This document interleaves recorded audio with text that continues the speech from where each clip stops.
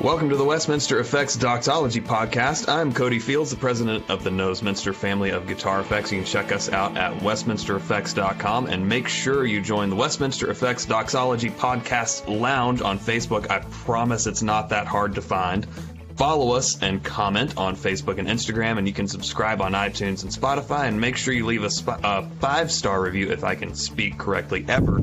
Not joining us today is Bradley Cox. He is out doing pastoral things. However, for the first time in what seems like eons, I'm back, baby! Hey, everybody, John Ross here, Westminster Effects artist and church nerd from Lincoln, Nebraska. It is great to be back on the show. Man, it's been forever. How you been? I am well. I was really sad that I missed out on the sermon prep episode from a couple weeks back, because the Sunday preceding that recording, I actually preached my second full sermon in 211 worship. So good times. That was that would have been a cool thing to be in on, but no big there. Other than that, I'm cold. It's 8 in Nebraska. And we are here in South Carolina. We are approximately 60 degrees ahead of you. Oh my gosh! And I am not complaining about it. Better you than me. It's too cold to do anything other than, you could die. You could die. It's too cold to do anything other than die. Yeah. Yeah. So awesome. So what'd you do in church this week? We didn't have it. Too cold to do anything. So as much as I razzed you when South Carolina got their flurries a month or so back and canceled services, we canceled at Christ Lincoln for the first time since I can remember. That's at least 8 years that I can remember. There may have been one in there, but I don't know. Don't dish it out if you can't take it, man. Yeah. It's usually all the other churches closed, but we're still open because whatever. But no, we straight up canceled Sunday services. So I fixed my snowblower and used it to clear probably about 13-ish inches of snowfall we got overnight, which was pretty cool. Oh boy. Yeah. The city dropped the ball hardcore on snow removal too. Monday was real bad. And even on Tuesday, I had to stop and because our snow removal infrastructure out here is usually pretty gosh darn good. And by Tuesday, there should have been no trace on the streets, but it was still really bad because it was so cold. Even if they plowed it and salted or brined or whatever, that melted water still has to go somewhere, and when it does, it's going to freeze. So on my way to work yesterday, I had to push a Pontiac G8 rear-wheel drive up. It sounded great, but I had to push it up the hill, and then some old Buick thing with bald tires. So I had to push that up the hill. That was awesome. But so cold, not dead. Did a sermon. That's me. Oh, there you go. Yeah. So we were in, Bradley preached out of Romans 6:12 through 14 or 15, talking about not letting sin reign in your body. And the main point being salvation isn't so much a decision that we make as it is a shift in our desires. And very, very good sermon. I highly recommend you check it out at resfaith.com. And I played bass. It was my first week playing with my new Fender P bass that I acquired about a month or so ago off of reverb.com. It's about a 10-year-old standard Mexican built, but it sits so nicely in the mix, especially what color? Compared to, it's a candy apple red. And nice classy color with a little bit of pop. Nice classy color for a nice classy guy. I don't know about that. Why are you playing it? Yeah, exactly. All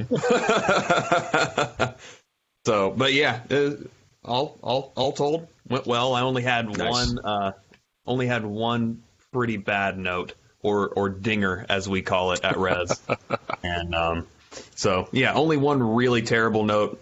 Everything else is just keeping it simple because I'm not a bassist and I play with a pick.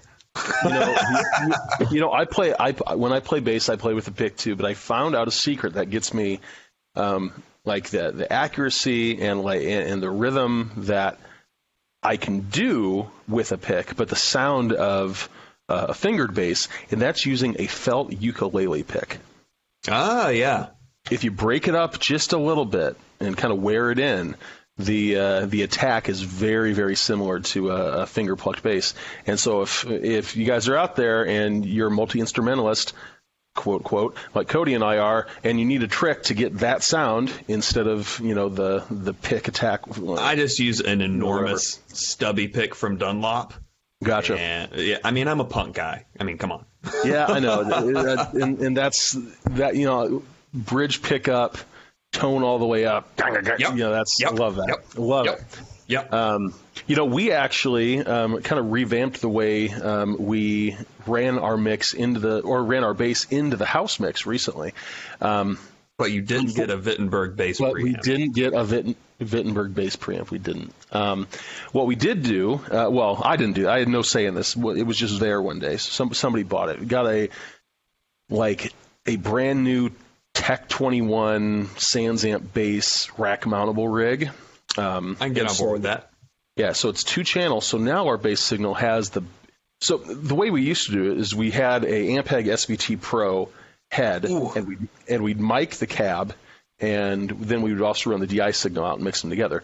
Now we can take each channel from this Sansamp rig, and we can run the gain up on the other. And so we can, our front of house engineer can mix between like really round, whole stuff, like round big whole notes and smooth to, just ratty overdriven bass just by, blending the channels on the board. So cool stuff there. It's actually made quite a bit of a difference, and it's not like audible. It's like, oh, I see what they're doing. They're taking 2 channels doing it, but it sounds legit.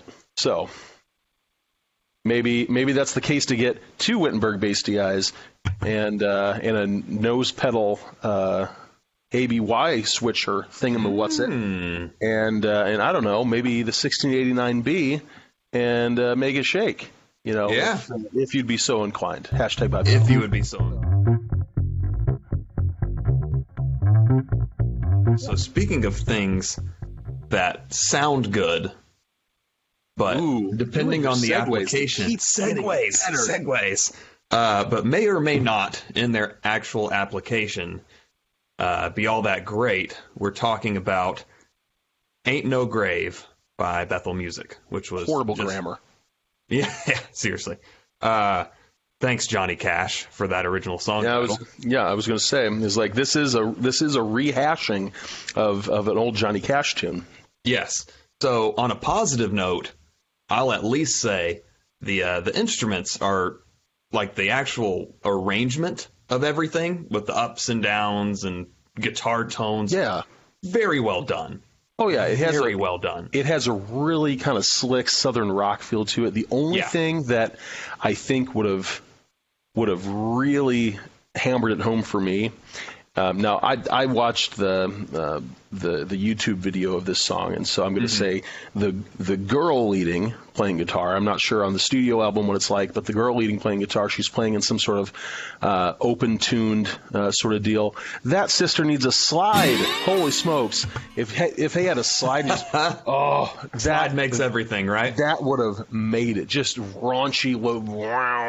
It would have been great. Yeah, but it wasn't there. So I think that was like the one thing that was like missing for me, but the rest of it, like you said, super solid. I mean, the YouTube arrangement does last 8 minutes, so like, I mean, I had a coffee break in there, so I may have missed something. I don't know. You got a coffee break, you got a restroom break after the coffee break. I mean, you got to eat a sandwich, etc. But let's go ahead and start breaking down these lyrics. Verse 1. Shame is a prison as cruel as a grave. Shame is a robber, and he's come to take my name. Love is my redeemer, lifting me up from the ground. Love is the power when my freedom song is found.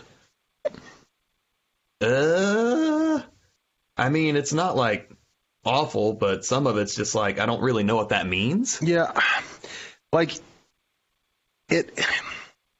Like I'm sure it means something to somebody. And that's the thing. This is one of those like these lyrics were written for a time and place. Yes. Like shame is a prison as cruel as the grave. I mean, if you're experiencing hardcore shame, yeah, I'm sure. Yeah. I mean, like I don't know if this is a objective statement that's useful for congregational singing, but it does have the potential to be true. Shame is a robber and he's come to take my name. I don't know what we're talking about there. Yeah. Like, is it this secret name that God gives you? Where is that? Isaiah or somewhere? Yeah. I'm blanking on the reference. Or is it just that? Or is it identity in Christ? Or maybe just what? Well, I mean, I don't know if these are the original. This part's the original lyrics from Cash. It's not. I mean, the only thing that is the chorus. carried over was the chorus. Yeah. Okay, gotcha. Well, maybe just that hardcore shame has the tendency to make you forget who you are and to live kind of in the shadow of that shame, and instead of I'm making stuff up here trying to explain this. Right. And you could even look at it as carrying the burden. You could almost think of the Pilgrim's Progress, where Christian is carrying his burden. If we want to get nerdy. Wow. I don't think they were thinking about Pilgrim's Progress. Stands a but chance at the same time, shame and guilt are tools that God uses when convicting us of sin. So shame can be, we do need to note, even if it's not in the context of this song, at the same time, shame can be a good thing if it leads to conviction and repentance. Sure. Yeah. In all things, God works for the good of those who love him. Right. I mean, right. I can buy into the third line there. Oh, love is my Redeemer, lifting me up from the ground. God is love. God redeems. Love is my Redeemer. Lifts me up from the ground. Imagery of death. Got it. Moving on. Love is the power when my freedom song. I'm just gonna say that's word salad. It's just words strung together that sound good. Have you ever seen that comedy video of? Like these two girls, they go to a church and the worship leader, introduces this new song, and it's like, oh geez, what I'm gonna put a clip in the episode right here so you can hear it. Flowing rapids carry me, salty ocean waves crash, trickling into my heartbeat. Your grace is wonderful to me. Drown me in your grace, God. I hope my grace is graceful. What does it mean to be drowned in grace? To be drowned in grace, don't think about it, just sing. It's just a bunch of words put together, and like you said, this means something to somebody. Right. And benefit of the doubt, maybe that meaning is explained every time this song is sung, every time it is. Yeah, or maybe there's some kind of unspoken definition underneath it that they get that maybe translate. Sort of an inside thing, I mean, you got to keep in mind that a lot of these big, I call them worship houses, they some of their stuff they write for the church. Some of the stuff they write for them. Yep. I don't know where this falls into. This is my biggest thing, and this is the second time I've said it this episode, and it's not going to be the last time I say it this episode. It's like, if you don't get what it means as an intelligent, experienced musician, the folks in the congregation aren't going to get it either. And so you're putting these words in their mouth to what end? Right. Because it's a sick song. I mean, what's the purpose of congregational singing then? Just to I mean, is it a campfire? We're just sitting around singing songs. I mean, shoot, if that's the case, I've got a chord book of Kenny Chesney music. We'll might as well whip out. Why not? Right. So I don't know. Well, Yeah. let's move on to the chorus. Yeah, Let's move on to the chorus. yeah, I mean, there's some good stuff here. There ain't no grave gonna hold my body down, which, for the record, is terrible grammar. However, the Doxology podcast is centered in the Deep South, and that's okay. When I hear that trumpet sound, I'm gonna rise out of the ground. There ain't no grave gonna hold my body down. I mean, that's just straight resurrection. I mean, no problems there. Little eschatological imagery. Yes, with I do enjoy going when songs have eschatology involved. Too many, I think, far too many modern worship songs neglect eschatology altogether. You look at, and I've said it before on the podcast, you look at so many of the great hymns, and they move from, hey, there's this thing right now, to there's this thing that's been accomplished, to there's this thing that will happen in the future. You could even say, with the trumpet sound, like it is well, with the final verse of it is well, the trump shall resound and the Lord shall descend. Shall appear. Yep. Even so, it is well with my soul. Like that's legit. So. Oh yeah, that is power. That is lyrical power. Yes. I mean, so yeah, this is good. This is good stuff. All right, verse 2. Unfortunately, it should be mentioned that this is the part that Johnny Cash wrote. So right, and that was the good part. So, fear is a liar with a smooth and velvet tongue. Fear is a tyrant. He's always telling me to run. Love is a resurrection, and love is a trumpet sound. Love is my weapon. I'm gonna take my giants down. You're not David. Yeah, just go ahead and put that Matt Chandler clip in here. You're not David. You're not David. The Bible's not about you. I want to be straight. I love you enough to be straight. You're not David.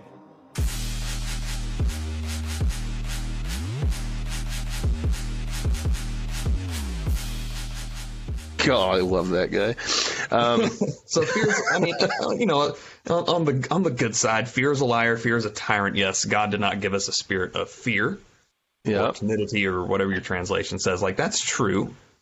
At least in terms of a fear that you stew in. The fear of the Lord is the beginning of wisdom. Yeah, we're not talking about reverence. That one. Talking about afraidedness, if that's a thing. So contrasting between fear, which is a bad thing, and love, but love is a resurrection and love is a trumpet sound. It seems, I don't know, the tenses here, there's not a whole lot of consistency in how they're using words. In that, if we're going to say God is love, therefore love is my redeemer, that is true. Therefore, God is a resurrection, and therefore God is a trumpet sound. And then, if you're going to use the same definitions, God is my weapon. Well, I mean, I would sort of the Spirit, shield of truth. Well, sure. However, I don't know. It doesn't sit right if we're going to use the same definition of love all throughout. Yeah. Does that make sense? I mean, no, definitely. I mean, I'm open to being nitpicky at that point. Like if I'm nitpicky here, that's fine. And we're also saying that we're taking the definition of love that we spelled out in the first verse, and maybe that wasn't their take at all. Maybe they're talking about the concept of love, and that that God's actions, no matter what they are, can be described as love. And so, in that case, resurrection is love. The trumpet sound would be love. Yeah. The feeding of the 5,000 was love. The pillar of salt and the cloud of fire, that was love. Maybe. So, but you're right. The tenses and usage really makes this hard to exegete here. Yeah. So let's skip let's skip the third verse because that's what we're going to dwell on most of the time. Let's go to the bridge, or the outro, or whatever you want to call it. If you walked out of the grave, I'm walking too. And then they repeat that like 18 times. Yeah, it's their battle cry. Yeah, gonna sing about it. If you walked out of the grave, I'm walking too. I'm gonna meet Jesus. If you walked out of the grave, I'm walking too. Are you? Because, like, I've tried. It don't work that way. Wait a minute. What? No. Now, without totally going into Bethel's overarching views on who God is and who we are, yeah, and we'll get there. How they like to muddle those things. Yeah, we'll get those. Like they're drawing almost an analogy here. Not even an analogy. It's like, or a simile or something. If you walked out of the grave, well, I'm gonna do. I stood up in my chair. I'm gonna walk out of the room. I'm gonna walk out of the grave too. You know, like, right. If you can do it, so can I. Right, and I think that's probably what they would say, because they do say that the primary point of Jesus performing miracles was to show that he, as a man in right relationship with the Father, could do them. Therefore, we could too, which is by no means scriptural. No. Regardless of where you are in the cessationist or continuationist spectrum, which I do think is a spectrum. But in our congregations, I think we could sing that line properly, in that the resurrection was the beginning of God fulfilling his promise of the resurrection, the general resurrection of the dead. Yeah, definitely. I mean, walking out of the grave, defeat of sin, death, and the devil. Yes. Like, I think we would need to explain it that way. Yes. But especially because this is such a big concept that's so misunderstood. People think, the goal of the Christian life is to just kind of get by and then leave the body and just be with Jesus in heaven. Well, no, he's going to not create a totally new, but he's going to renew the heavens and the earth, etc. And our bodies will be resurrected like his. So yes. So let's get to this third verse. Let's do just the first two lines first, because if we take them by themselves, we can actually say a lot of good stuff here. Sure. There was a battle, a war between death and life, and there on a tree the Lamb of God was crucified. And that's just true. Yep. But, you work that out. I think it's John Piper, since we have to reference John Piper at least 4 times per episode. Unofficial, the unofficial podcast of the DesiringGod.org podcast. Yes. I believe it was Piper who said that Satan in his schemes, because we obviously recognize that God is sovereign over all things and that he orchestrated the crucifixion, that it was at the time that he appointed, and it pleased the Father to crush the Son. At the same time, Satan was scheming to try and take out the Son of God and to ruin prophecies and all that kind of stuff and make God out to be a liar and a fool. But in that, all he did was play into God's hand in the first place. So Piper says Satan committed spiritual suicide at the crucifixion, where he worked in the minds of these evil people who crucified Jesus, while at the same time that just fulfilled what God intended to do all along in redemptive history. Therefore, proving that God is always going to is always going to be supreme over Satan in the first place. So, no problem there. And here's where I might flip my lid a little bit. And he went on down to hell, He took back every key. He rose up as a lion, and he set all captives free. Now, before we get into the theological bits and pieces here, the way they phrase "and he went on down to hell," it's like, went on down to Walmart. Just took a stroll. He went on down. That's So you used y'all live in California. Like, don't try. Okay, so John, you used before we started recording, you used a theological term. What was it? The dissensus? The dissensus, yes. Yes, you Lutherans use more Latin terms than we do at Resurrection Church in Greer, South Carolina. So explain for the people briefly the deeper Protestant conception of the dissensus. Okay, so now when you say Lutherans use more Latin, I'm gonna say like literally zero people at my church who like would have any idea what that is. Like, what the hell? Okay, maybe not more Latin than someone like Sproul, but we digress. Hey, Latin's cool, man. It is. I have Sola Gratia tattooed on my wrist, so whatever. So the dissensus is a Latin word which means the descent. That you couldn't have figured that out. It's used as the name of the concept that after Jesus' death during the crucifixion, that he descended to hell, mostly taken from, is it 1 Peter, I think? Be 1 Peter 3, yeah. Yes. You want me to just read that off? Yeah, go ahead. So it's 18 to 20. which is right before the Lutherans' favorite baptismal verse of baptism, which corresponds to "this now saves you." But that's for a different episode.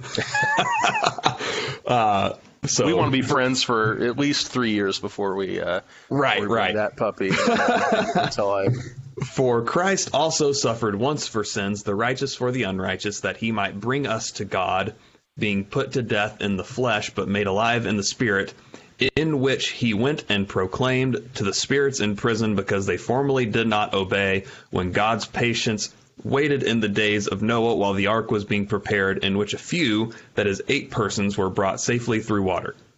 Okay. So this is one of like 1.5 verses in the whole of Scripture that speaks of really anything between the time of death and resurrection. And the two that do speak to and these 1.5, 2 verses, they give the image or the suggestion that Jesus went to hell to do something. Now, there's different views here. Calvin. Yeah, go. Calvin, if I recall correctly, he says that Jesus descended into hell on the cross in the fact that he was absorbing God's wrath toward his people. Yeah, if I remember correctly, I could be wrong about that. That sort of suffering on the cross was physically a living hell. Is usually the way that that this doctrine's interpreted by more Reformed types. I mean, the Lutheran camp usually says that he went to hell in what we call his state of exaltation. So the life and work of Christ has 2 periods: the period of humiliation and the period of exaltation. Humiliation would be the incarnation, his death, his crucifixion, that whole piece where he humbled himself and took on flesh. Then, and this sticks in my head because it was always kind of hammered in as a young confirmand, a young catechetical student in the Lutheran Church, is that his descent into hell is actually part of his exaltation, because there he went to proclaim victory over sin, death, and the devil. Now, where this gets even more crazy is that we're kind of grasping at straws to begin with. Right. And I need to, in a couple minutes, I'll look up what the Formula of Concord says. Formula of Concord is part of the Lutheran Confessions, that which makes up essentially the explanation of beliefs for Orthodox Lutheranism. And there's a piece in there. But even Luther himself, when asked about the doctrine of the dissensus, was like, it's enough to teach what it says in Scripture and to go off of what they learned from the stained glass and other sources. That's literally what Luther said. And the whole reason this thing even matters is because it's in the Apostles' Creed. Yes. I mean, the whole reason this is an issue. It says he descended into hell. However, with hymns and hops, the way that that we say the creed when we do hymns and hops is he descended into the grave, partially to avoid confusion. Sure. And partially to, I think a lot of the ancient texts probably would have understood, because you've got hell and then you've also got Gehenna in the Greek language, correct? Yeah, there's Hades, Gehenna, Sheol, all different places used for. I mean, which one was like the flaming garbage dump outside of Jerusalem? Yeah, that was Gehenna, and so there's those concepts as well. And in fact, that understanding of it. That Christ descended into the grave is supported by that other half verse that says, "In Christ descended to the earth and below the earth." Like, this is a tricky one, and personally, it's one that I have struggled with for a long time, because they're straight up. There's no answer that's like yes. Like, even using the text to interpret the text, I have no stinking clue. I mean, I've read every confession and everything, I still don't get it. So, I mean, when I confess he descended into hell, I do so knowing that the church fathers spent a lot of time, energy, and resources penning this creed and confessing that whether it was hell or the grave or the second floor of Sears, whatever it may have been, that God did so in his judgment for his glory and the benefit of his people. Exactly. So real quick, that verse you just referenced was Ephesians 4:9 and 10. In saying he ascended, what does it mean but that he also descended into the lower regions, the earth? He who descended is the one who also ascended far above all the heavens that he might fill all things. So it's still not a definitive statement saying that he went to hell as we think of it, the lake of fire, if you will. For sure. So, I mean, here's kind of, I guess, to get down to brass tacks, and I want to be as charitable as possible, but I also want to. This is when I wish Bradley was on, because he could be all pastoral and give it like that nice fine edge. And my doggos are freaking out in the background, but whatever. So what we're dealing with here, and hear me say this as a preface is I am not saying, hey, churches, none of you should ever play a Bethel song or a Jesus culture song since they're related. Yeah. That's not what I'm saying. If your church in its wisdom decides, hey, we're not going to do that, then cool. If you decide, hey, we are going to play some Bethel songs, all right. Yeah.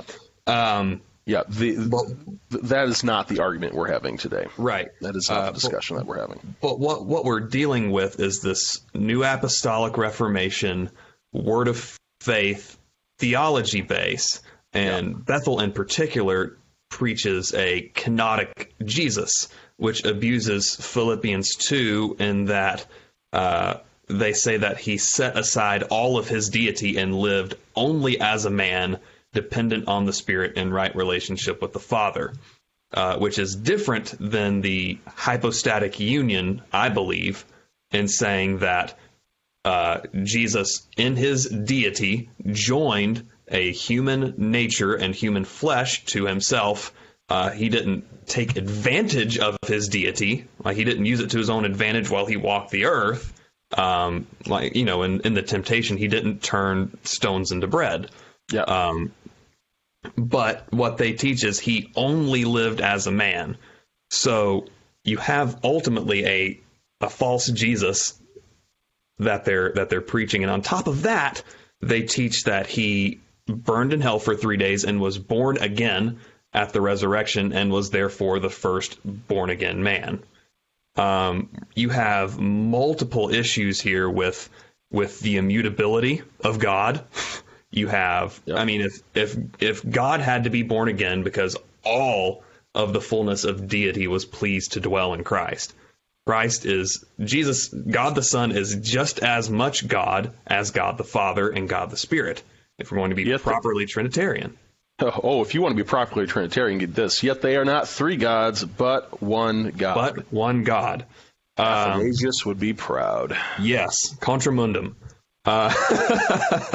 But if Jesus had to be born again, then God wasn't immutable at some point.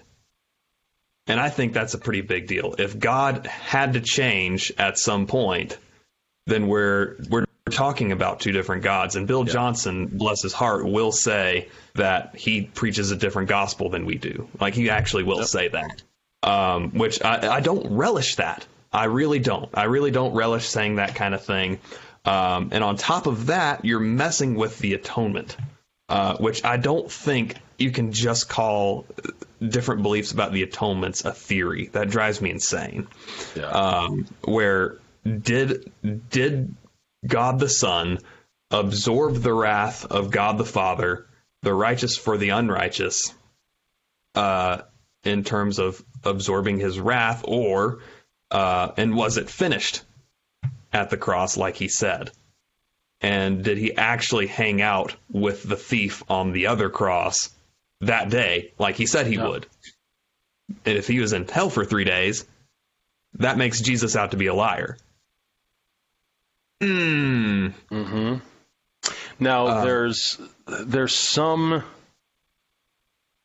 teachings or explanations out there that separate deity and the humanity of Christ during this time. Is an attempt to reconcile this. And honestly, which I get. There's a whole lot of mystery in the inner workings of the hypostatic union. Again, the union of deity and man. You know, the two natures of Jesus. But yeah, go on. Yeah, I mean, it's difficult, and I think that's where the mustard really hits the bread on this one. Is difficult things should be taught and explained, yes, and not assumed. I mean, what you brought up with the Bethel little gods doctrine, the NAR stuff. I mean, it's even right here in this verse, this transformation that they attribute to the person of Christ here. That, you know, there on the tree, the Lamb of God was crucified, went down to hell, and then he rose up a lion. I would say that if Christ, however he figured it out, however he did it, and he went to hell, he did so as a lion. Yes. And certainly not going there. I mean, this almost makes it sound like went down there, you know, broke the rules, rustled some feathers, and, you know, came out victorious. And that's not the case at all. He went victorious. Yes. The crucifixion and the death of Christ was not defeat. That was the most victorious thing anybody's ever done. Absolutely. Like we need to let that sink in. Well, I mean, the resurrection. I mean, you can join them together. Yes.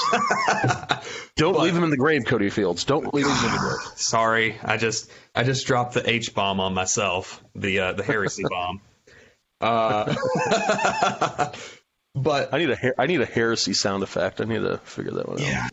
Anyway, also he took back every key is more word of faithy legal right type of stuff where they will say that when Adam sinned, God lost the legal right to act upon the earth without a willing human participant. Ugh. Yeah, that's not how any of this works. If you didn't notice, the Psalms say that God does whatever he wants, whenever he wants, however he wants, to whoever he wants. God's sovereign, and he doesn't need your permission. And in fact, honestly, that wasn't what I was, the direction I was going when I read that key line. I was thinking the keys. I was thinking more Revelation, and that. But I didn't have the opportunity to dig into that. Not that I think it would matter. Sure. Because once again on the Doxology podcast, I'm going to harp on this same gosh darn thing. Music and congregational singing exists for really three things: teaching or edification,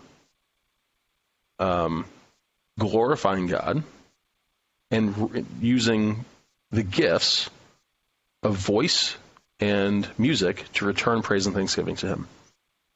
I mean, and uniting, maybe as a 3.5 or an appendix there, uniting the people of God in song together to their Creator. But here's the thing. Yes, music can teach. But if what the music is saying requires clarification, let alone is just downright strange or wrong, then is it worth doing just because it's a cool tune? And you can't see me shake my head. Yeah, sorry. I sorry, can. podcast I can. Audience. Yeah, the rest of you losers. And I think that's what really traps a lot of people in the church and kind of worship world into some of these songs is they've got a great hook. The anthem is great and it's strong. But if you really get down to it and look, not just this song, but others, this isn't a discussion about creative freedom. You want to write a song and play it at open mic nights or special music at a church service and be like, this is my story, this is my testimony, and I wrote this song. Or in this case, halfway plagiarized the song to speak about this. Awesome. But if you're going to say, hey, new song for this week, let's walk out of that grave, and then you start playing this thing, and everyone, maybe they use the slide guitar, and it becomes 1,000 times more awesome, and it gets people going. And they walk home and is like, you know what, gosh darn, I am going to walk out of that grave like Jesus did. I am going to raise the dead like Jesus did. Bill Johnson, how can I make gold dust come down in my living room? And through your HVAC system. Apparently so. Just give a kid glitter; they'll figure that one out. Yeah, they probably just had like an accident in Sunday school, and like that's how they. But you know what I want to do. I don't want to end this episode only having said Bethel is wrong. Yeah, and heretical. By no means. And I am willing to drop an H bomb on this, like this, with the underlying context. It's heretical. There's no way around that. However. What I also want to clarify and make crystal clear is, do I believe that there are people within the NAR and within the Word of Faith movements who are in the family of God, And absolutely, I believe that. There are definitely people, even at their goofy Hogwarts School of Supernatural Ministry, Hogwarts West. I'm sure there are people who legitimately love Jesus, who have been regenerated by the Spirit, etc. But what I want to clarify also, even on top of that, is that there is a difference between simply being ignorant of something and preaching falsely and denying core truths of the historical, biblical, ancient gospel, where, most American Christians, James White will say, most American Christians, if you ask them to describe the Trinity, you end up with heresy in about 30 seconds.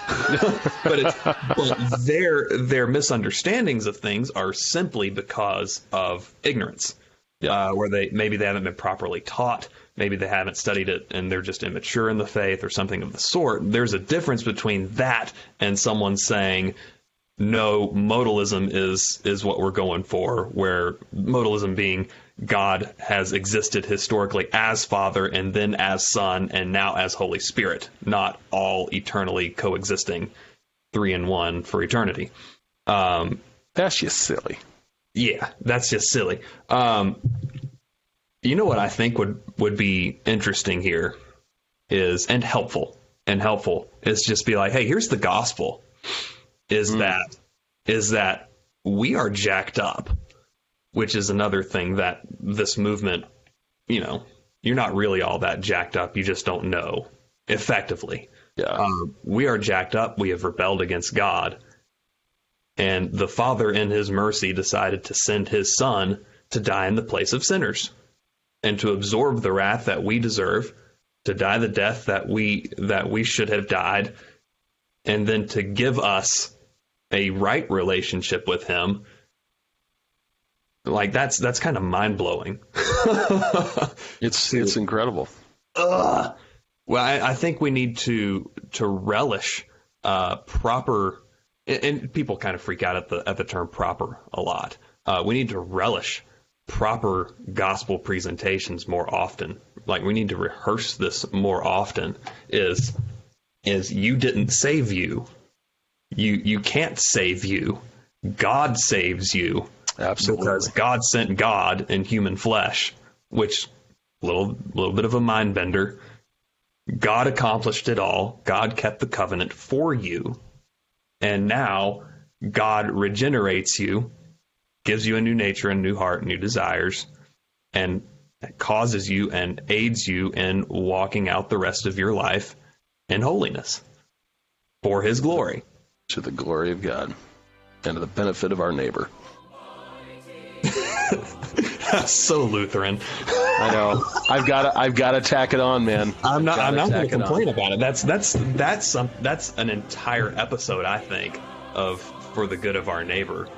That's something else that we can get into another time.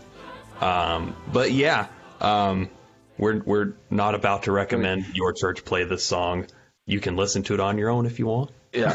We're not. So here is the unofficial Doxology podcast pro tip. There's a Netflix show, or I've never seen it, and so it's not really about this. It's just an image that it's like about cleaning up stuff, and it's like, this sparks joy. This does not spark joy. So here's the thing. If you have two songs, and in your left hand, this one proclaims the gospel clearly, so that all may understand it. And in this hand is somewhat difficult to understand and / or heretical gobbledygook. I would say that the gospel in the left hand sparks joy. So yes. If it sparks gospel, that's the one you need. If it does not spark gospel, throw it out. I'm going to have to start using that. This one sparks gospel.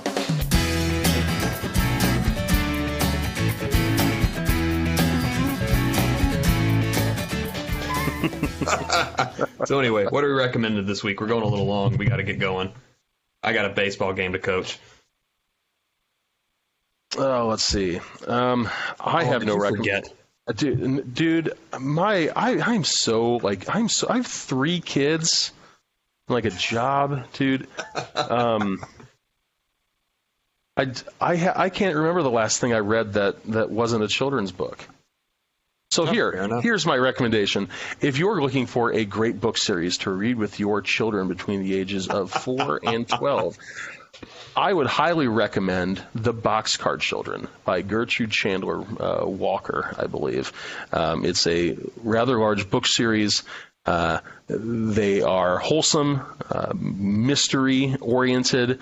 Some of the verbiage and language is a bit stale, so you have to kind of update that in real time when you read them. But fantastic books. Highly recommend you check them out. The Boxcar Children series.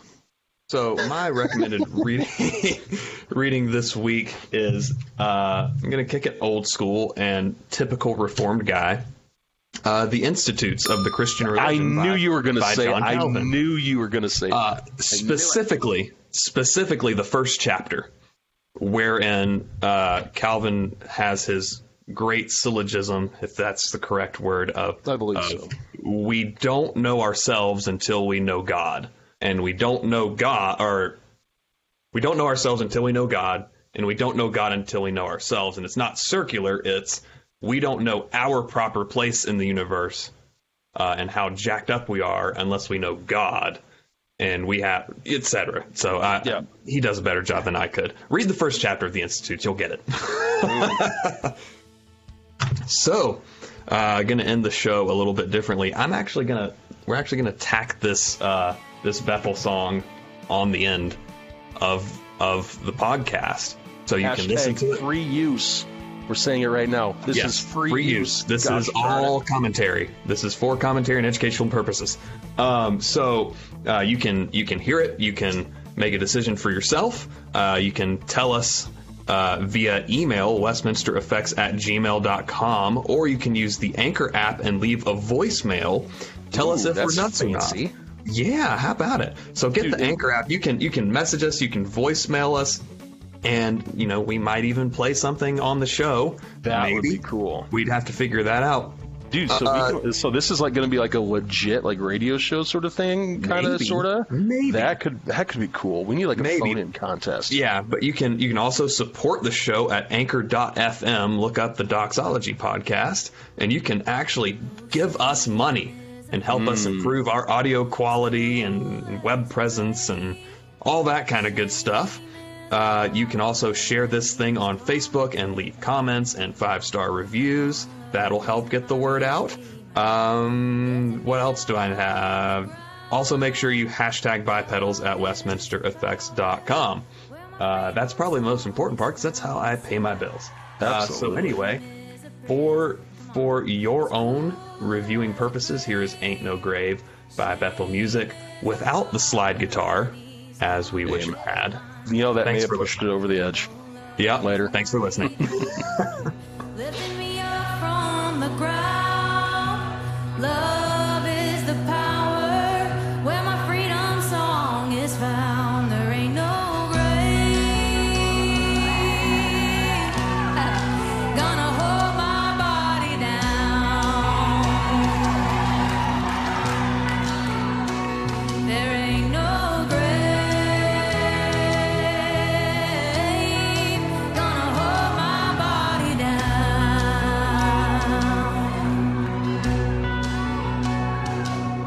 When I hear that trumpet sound, I'm gonna rise up out of the ground. There ain't no grave gonna hold my body down.